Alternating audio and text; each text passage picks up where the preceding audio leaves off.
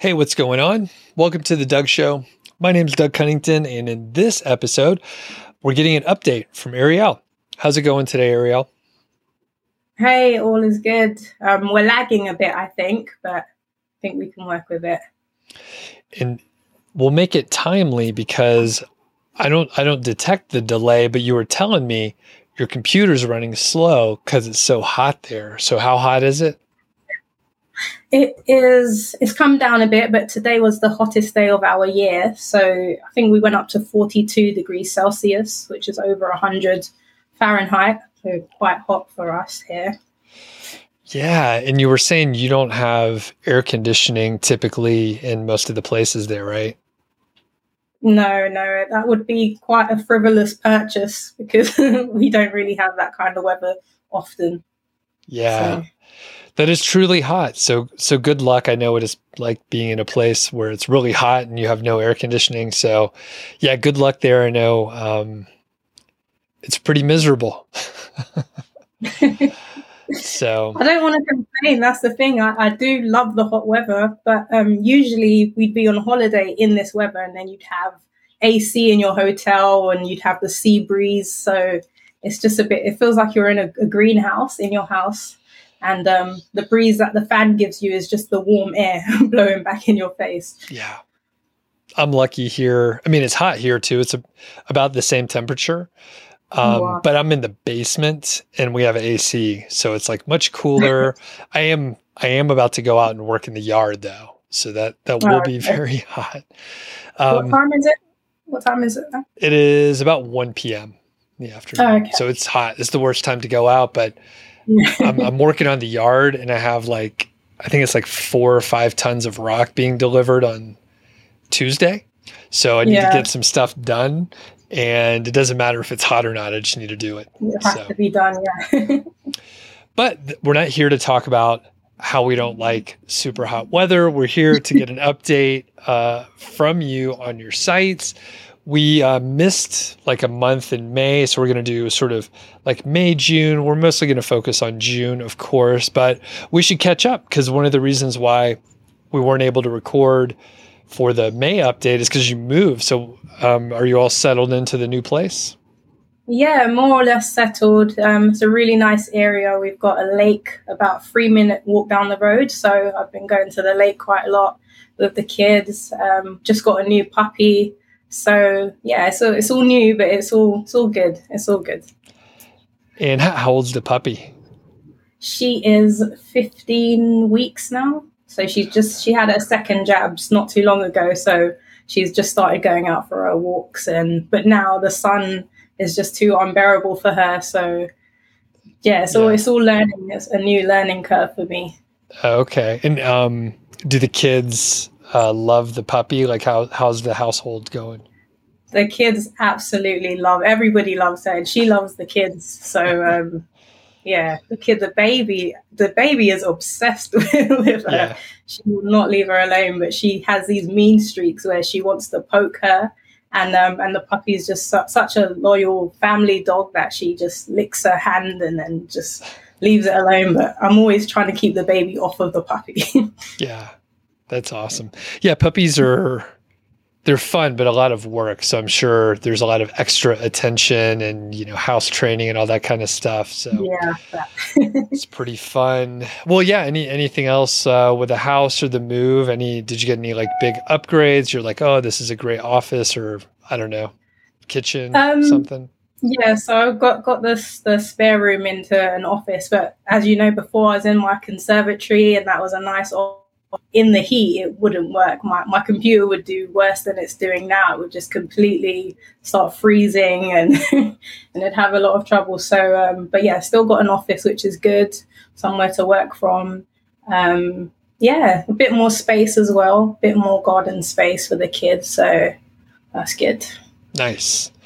Okay, so let's get into the meat. And for people that are just starting to follow along, we've done about 4 interviews in the past or so over the earlier part of this year, so people can follow along and get the updates. And there are blog posts over on my site, Niche Site Project, so you can follow along, see the graphics, and kind of just check everything out in a more detailed way. So let's hear some of the recent metrics and analytics and all that stuff. And you know what?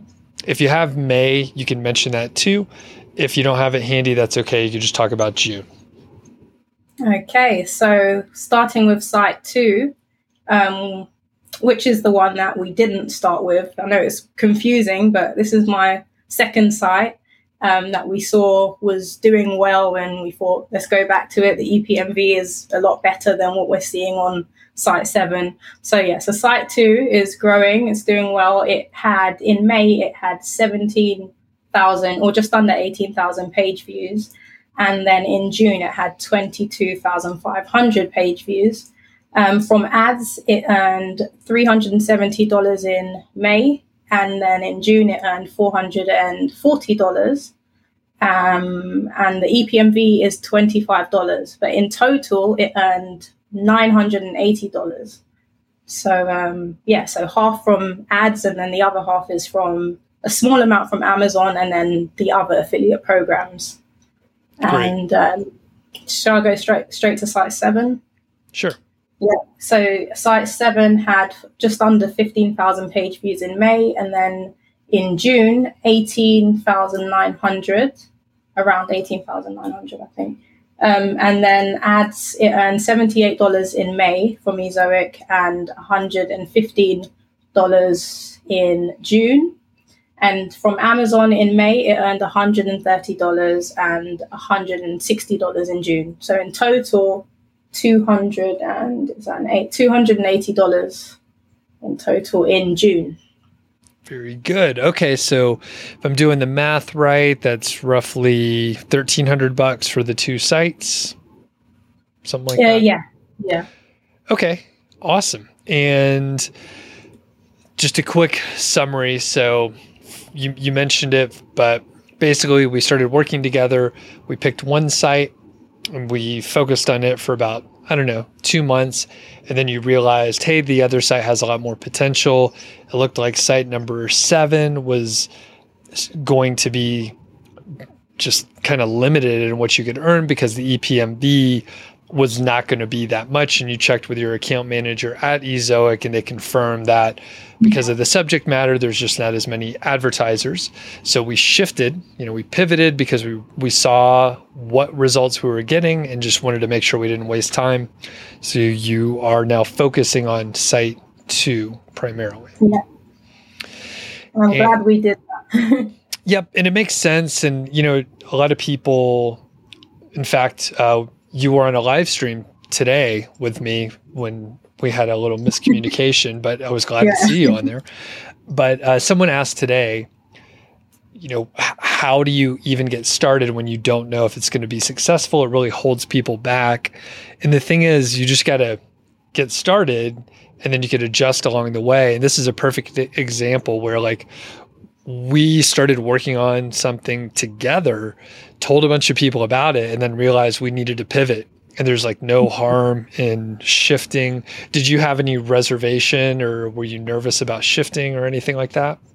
No, not at all, because I'd done the bulk of, I think I'd put up over 200 articles by then. So I knew it was growing fast in the beginning, but I knew it was going to continue to grow. So I was happy to just leave it to see what it did, if the EPMV got better, what the Amazon sales were looking like. And it's even, we're in July now, so I don't want to give too much away, but it's continued to grow. So I'm glad that it's doing what it's doing, and that I went back and started adding more articles onto site 2 because it only had 70 and it started showing promise. So now it has over 200 articles, and they're already starting to mature and everything's going up. So yeah, I'm glad I did go back over to it. Awesome. Let's talk about delegation. You have some writers working with you. You have some VAs. So can you just break down what's been going on?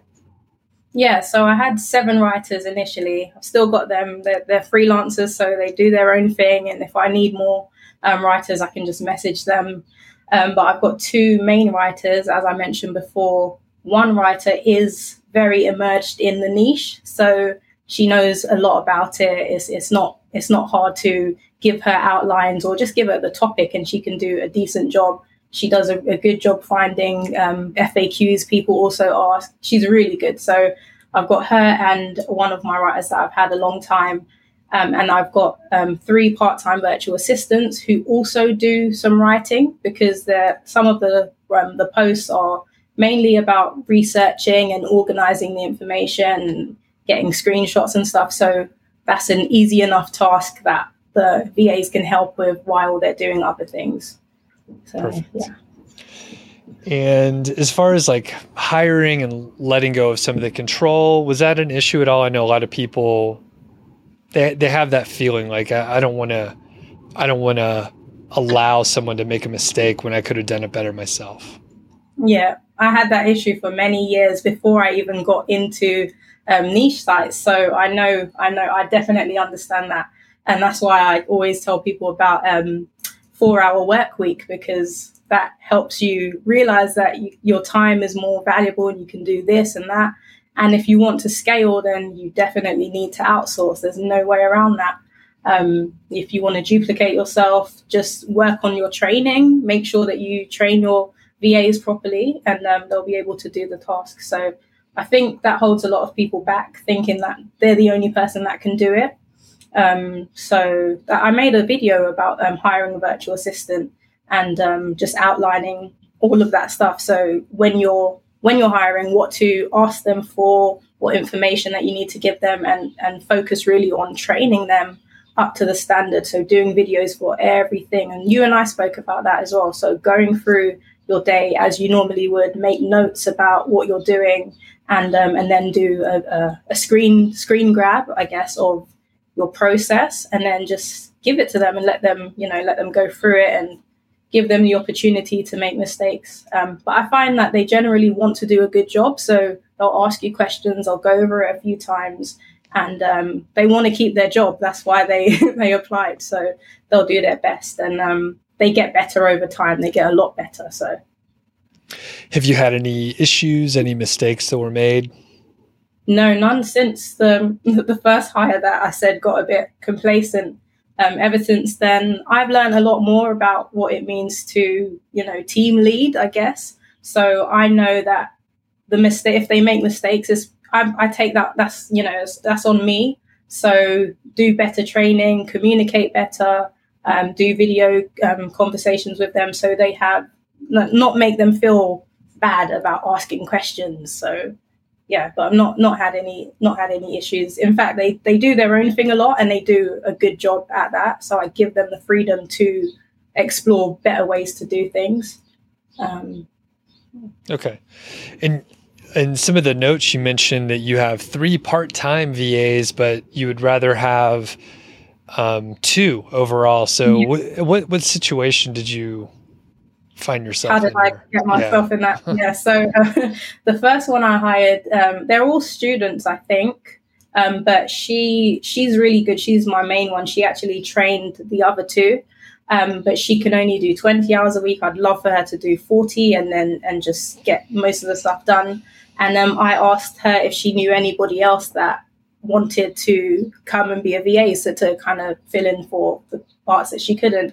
And she had a friend that was on a course with her that she recommended. So I got in a chat with her, done a contract, got her on board. And I had another that was working for me on Upwork. And I know Upwork doesn't like you transacting outside of their platform, but it didn't make sense to pay her as a VA on Upwork, and they take a certain amount of fees, and you don't have that flexibility. So we had a conversation offline, and she really wanted the job. So so kept her on board, but she wants to do more than the 20 hours. But now I'm in a situation where I've got 3 part-time. So yeah, there's not much I can do about that. Would you be able to get one of them to work on something different? Like, is that a possibility?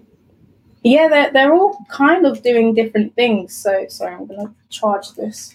Yeah, they're all kind of doing different things. As I mentioned in the update, I'm going deeper as opposed to being spread thin with all my different sites. So now I'm really focused on brand building and kind of, as they say, building a moat around the site.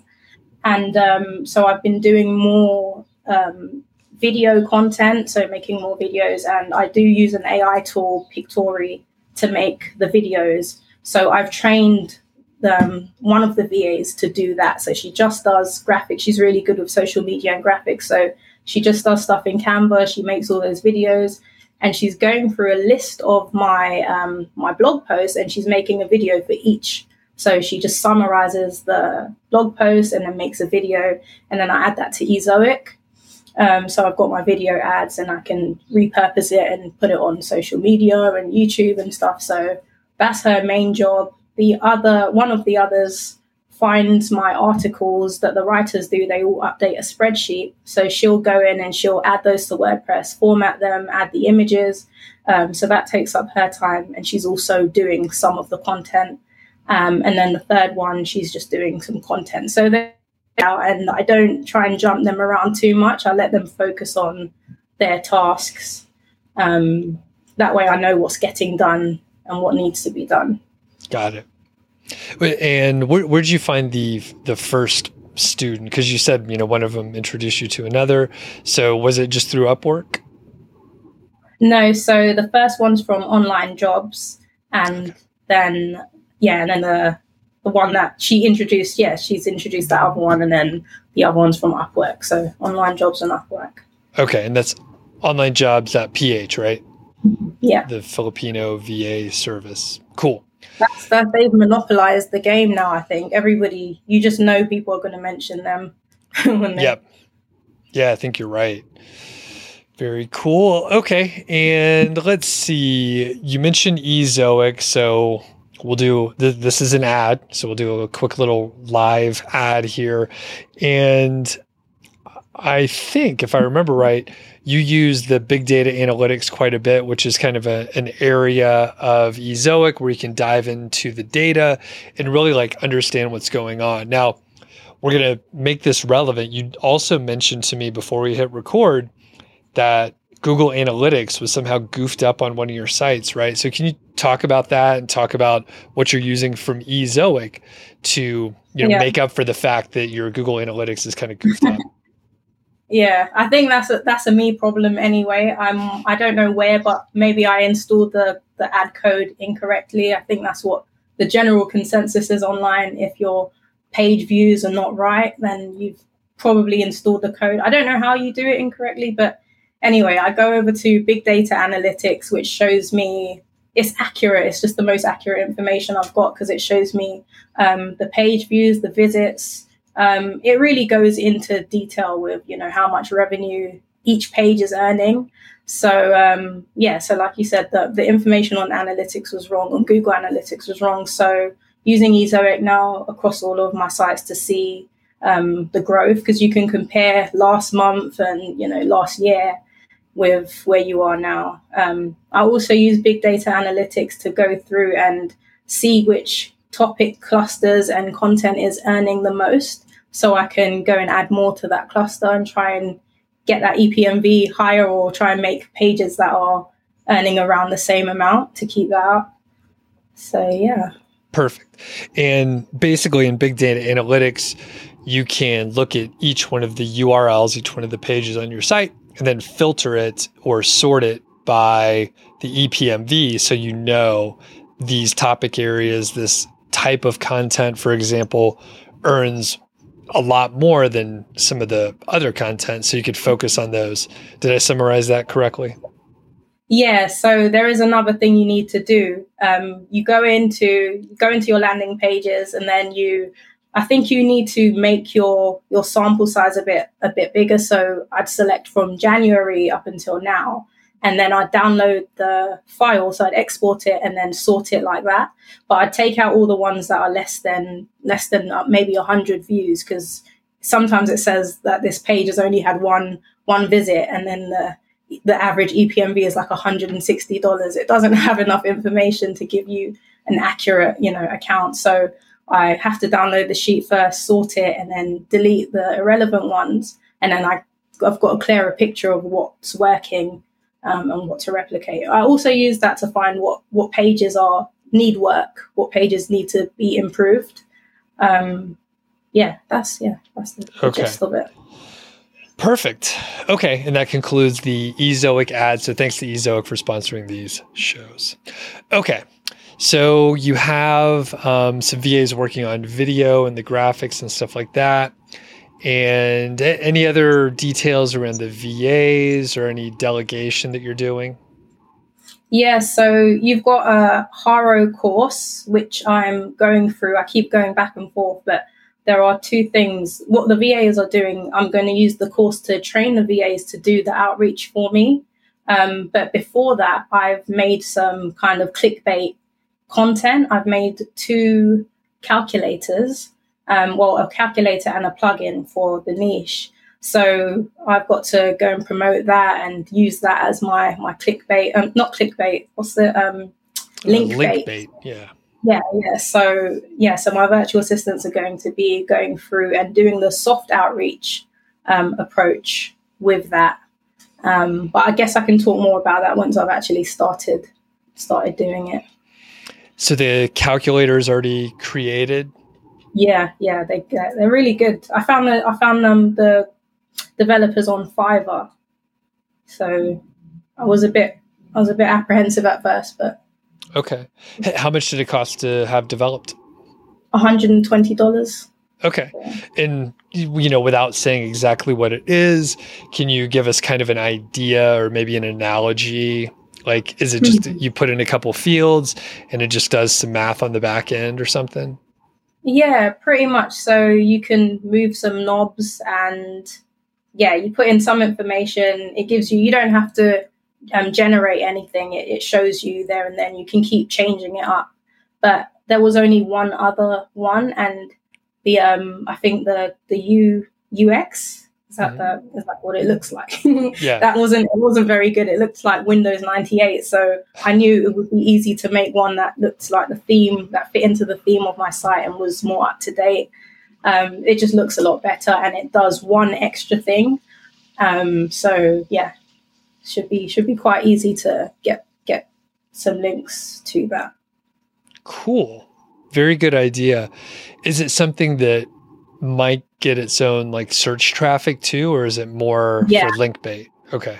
Yeah, no, well, it will get it. I've done it so it can as well. So I've actually made these short, where there would be FAQs. I've made these short posts, and they've all got the anchor text keyword, all these different keywords that link over to that page. So I've tried to be a bit more strategic with it overall, so it does get its own, it does get indexed and get its own visits, and that it does get some links from outreach as well. What about the plugin? Where'd you get that one developed?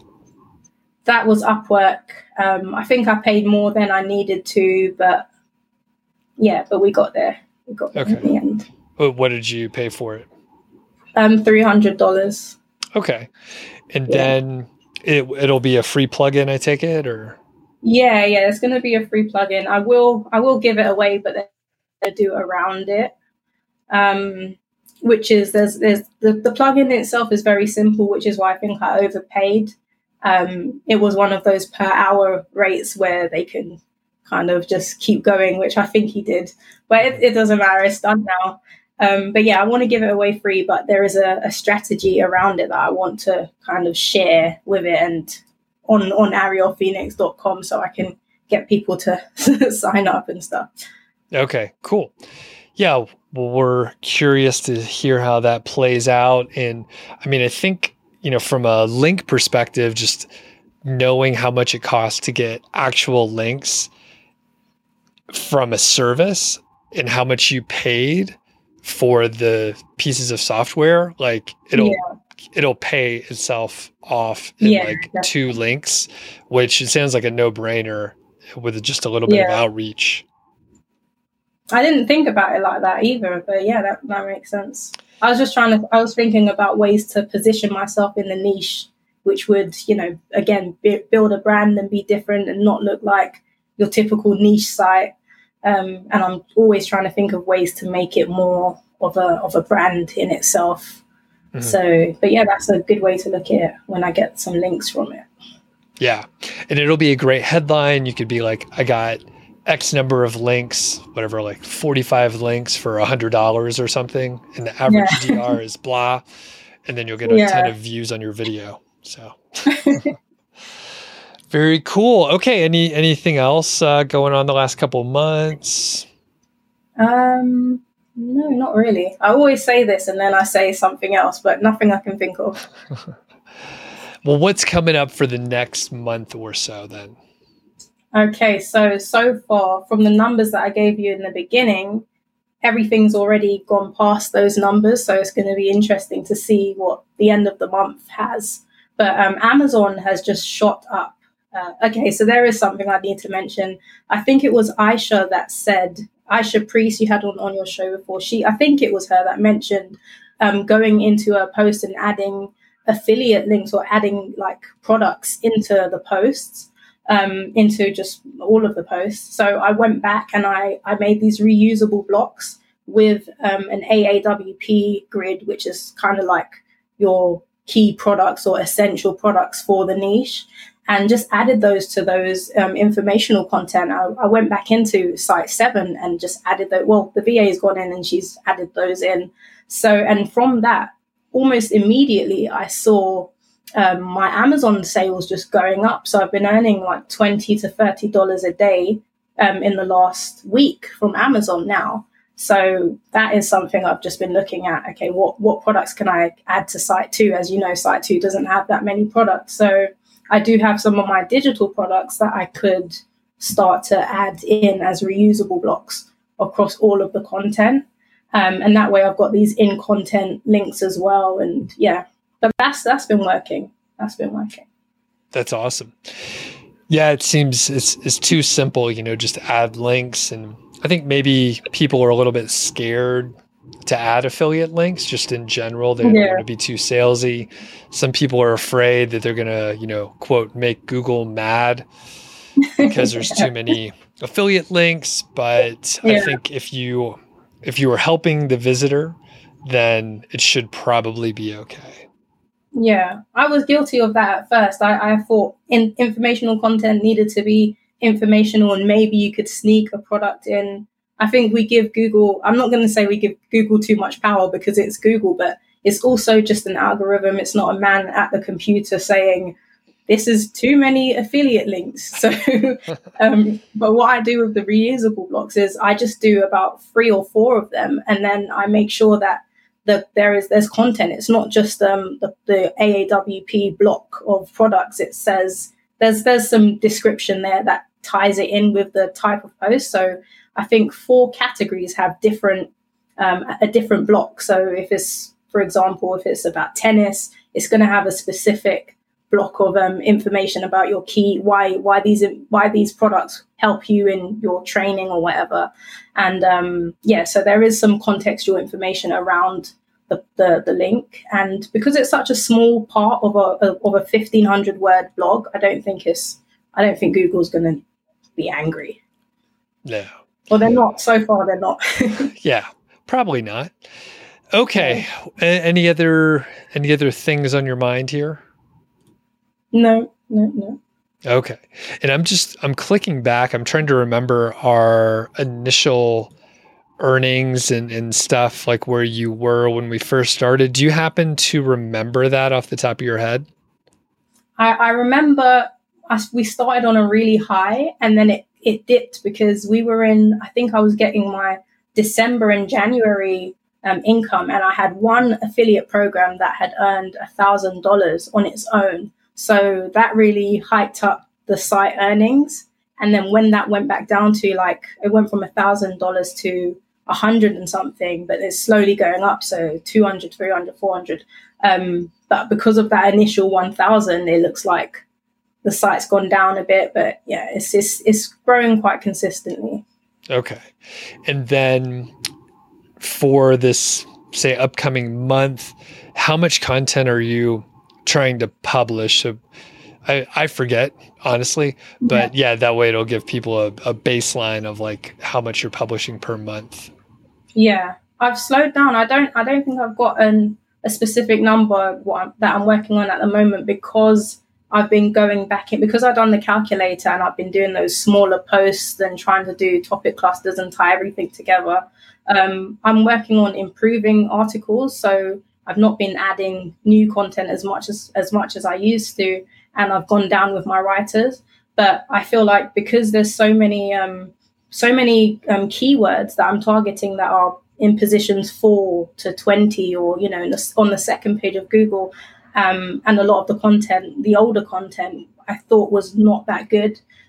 So going back and editing that and really finding improve that content, I think makes the most sense. So that the video content and just really improving things.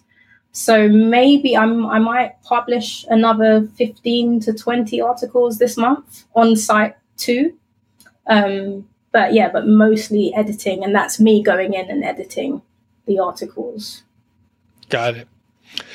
Okay. Yeah, I think that makes a lot of sense. And I can't remember if we talked about it much, but once you get that amount of content, it's probably a good idea to just like iterate and almost have someone constantly improving everything. Otherwise, when you come back in like 2 years, it's like overwhelming. There's too much content. So much has to be updated. But if you just constantly go through it, it's probably an easier way to maintain the site. Yeah. All right, cool. Well, I don't have any other questions. Do you have any questions for me? Part of this is coaching, and I'm not sure if you have anything, but if you do, let me know. No, nothing at the moment. It was the main thing that I'm doing. I think I spoke to you about in email, which was there was something. I don't think you answered that one, which was when people are. I think, that's it. So someone reached out to me for Site 2 about, I've got this one of those top 10 X posts, and a company reached out to me because they weren't on the list and they wanted to know how they can get on the list and possibly at the top of the list. So I've not really had that situation before. So I'm wondering how I go about that. Obviously it's going to cost them something. I don't have a media pack or anything set up. So how would I navigate that? So there's no rules for this. It's just whatever you can negotiate. And I have a friend or two, I haven't done this, but I have a friend or two that they've been in a similar situation where companies see you're getting traffic, they see what you're doing, and they're like, we'll pay for it. So I would generally aim way higher than you think you can get, just because if they're looking for it, and you could even kind of investigate, see if they're like running ads anywhere. If you search around, you'll see that they're running ads. You can try to reverse engineer like how much they might be paying. If it's like AdSense, for example, you could look at the CPC and get some understanding on maybe how much they're spending, or at least make an estimate. But I mean, probably the best way for you is to ask for like a monthly like retainer fee. So it's like, if you want to be on the list, I'm just making it up, $200 a month. And if you want to be at the top, it's like 600, something like that. Okay. And you would, from a disclosure standpoint, you would probably need to put something at the top, like sponsored post or something like that, because you're accepting money for that. And it, from an editorial standpoint, it shows your bias. So, but which is fair. I mean, if there's still good information and you can note, in that case, if you actually place them favorably, then you probably can't say these opinions are my own, because you're literally accepting money to have their opinion. The thing is, I know them in the niche, and if I had found, I guess it was a writer that wrote the post, but if I were doing my research and I came across them, they would have been on the list anyway. But yeah, that's a shame. They are actually good. I don't think I could put them on the top, not on that site. I couldn't put them at the top if I didn't think that they were actually good. So got it. Yeah. So I would ask for, a healthy amount, and worst case scenario, because they approached you, right? So the worst case scenario is they would counter with something else that fits into their budget. But what you don't want to happen most likely is for you to say, I want this amount. And they say, yes, that's totally fine. Because that means you didn't aim high enough. Yeah. So you got to aim a little higher, and it's I don't think they would say, you know what, you're crazy. That's so high. I don't want to work with you. They probably would come back with, something within their budget, and they're probably just feeling you out. And I don't know, do you think there's a lot of your competitors out there that they could even work with? Are there other options for them? There are other options, and I know they've been in the space for a while. I do see them. I see their ads on different things, so they're not new to this. So they know that they're expecting this conversation, I'm sure. But yeah, there's not.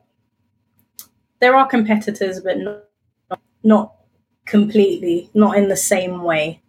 So, got it. Yeah. So yeah, I would aim a little higher than you think, and just see how it plays out, see how you can negotiate it. And it could end up being, a really nice revenue source, and it may give you other content ideas. That's what happened with one of my friends as he was getting more and more traffic to different posts and different product areas. He basically was able to beef up his revenue by a huge amount. Yeah.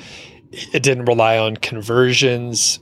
He was potentially earning affiliate revenue and getting the ad placement revenue, which is, that's the ideal situation where like they're paying you to even be on the list, and they're paying you when you convert a customer. Yeah. That's ideal for Site 7 as well. We discussed that would be really good for Site 7 if I could get someone like that. But I think I'd have to reach out to them to do that. But yeah. The other thing was the email, the evergreen email. I think I was calling it a newsletter, but that's what I meant. The just sending out wherever the customer joins to get an email that is still relevant. It's not time sensitive or anything like that. Setting that up. I don't have an email list on Site 2 at all, which is crazy.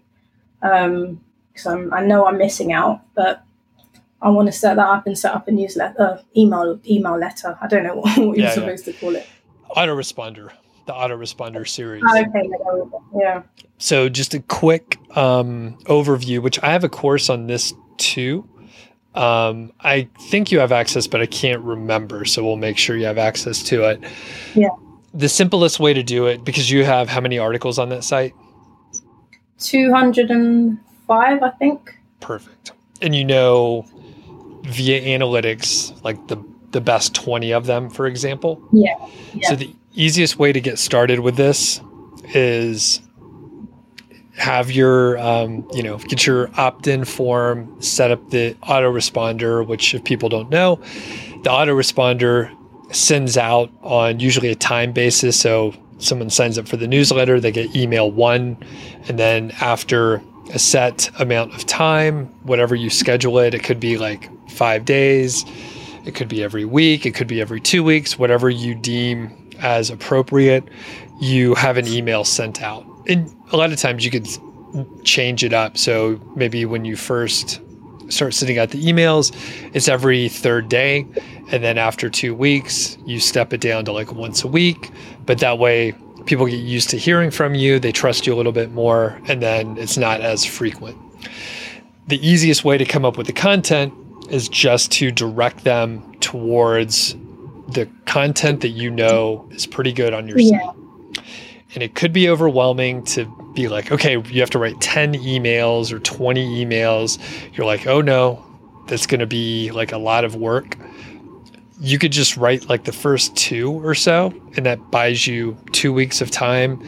And then each week you just have to stay ahead of it and then add one more at the end and one more at the end. And it's for each individual. So if someone signs up on day 1, they'll be sort of like the leading edge. But if someone signs up 6 months later to the same email responder, they are going to get those emails in the right sequence with the right interval, and it's evergreen. So you can keep that in mind when you're writing the series, like send them to the evergreen pages. Yeah. Oh, okay. Yeah, no, I got it. Do you put affiliate services in all of them? Typically, no. A good cadence is something like every third email or so. It could be less, it could be whatever your style is. So, like for my email list at Niche Site Project, typically I don't sell too often until I'm selling my own courses, and then I'll send like a lot of emails in a short amount of time. And the reason why I do that is it frees me from having to make a decision on whether I want to promote some product or not. And there's just in the industry I'm in, there's a lot of crappy products and a lot of people that I don't want to work with. So it's just easier if I just don't most of the time. But yeah, you don't want to sell too much. So every third email is okay. You could do less, every fourth or fifth email, but that way people are getting value. They're looking forward to opening your email. The other side is you could put an offer into each one of the emails. You want to make sure if you do that, it's either entertaining or informative. So even if a person is not interested in the product, they're entertained or they learn something. And that way you could feel comfortable like putting in ads or putting in affiliate links or whatever. And of course, you got to remember you can't put Amazon affiliate links in your email. It's against the terms of service, the operating agreement with Amazon Associates. Most other affiliate programs are okay with it, but you'll have to like read the fine print. But most companies want to sell stuff, so they're okay with you doing that. I'm actually not sure why Amazon doesn't want you to put in an email. I got burnt by that. It wasn't even an Amazon. It was my Ariel Phoenix newsletter, and it was just when I was telling people about the one link thing. So it was a normal Amazon link, but they don't want anything to do with it. So I got a strike, or they basically just stopped me from sending out any letters, any emails.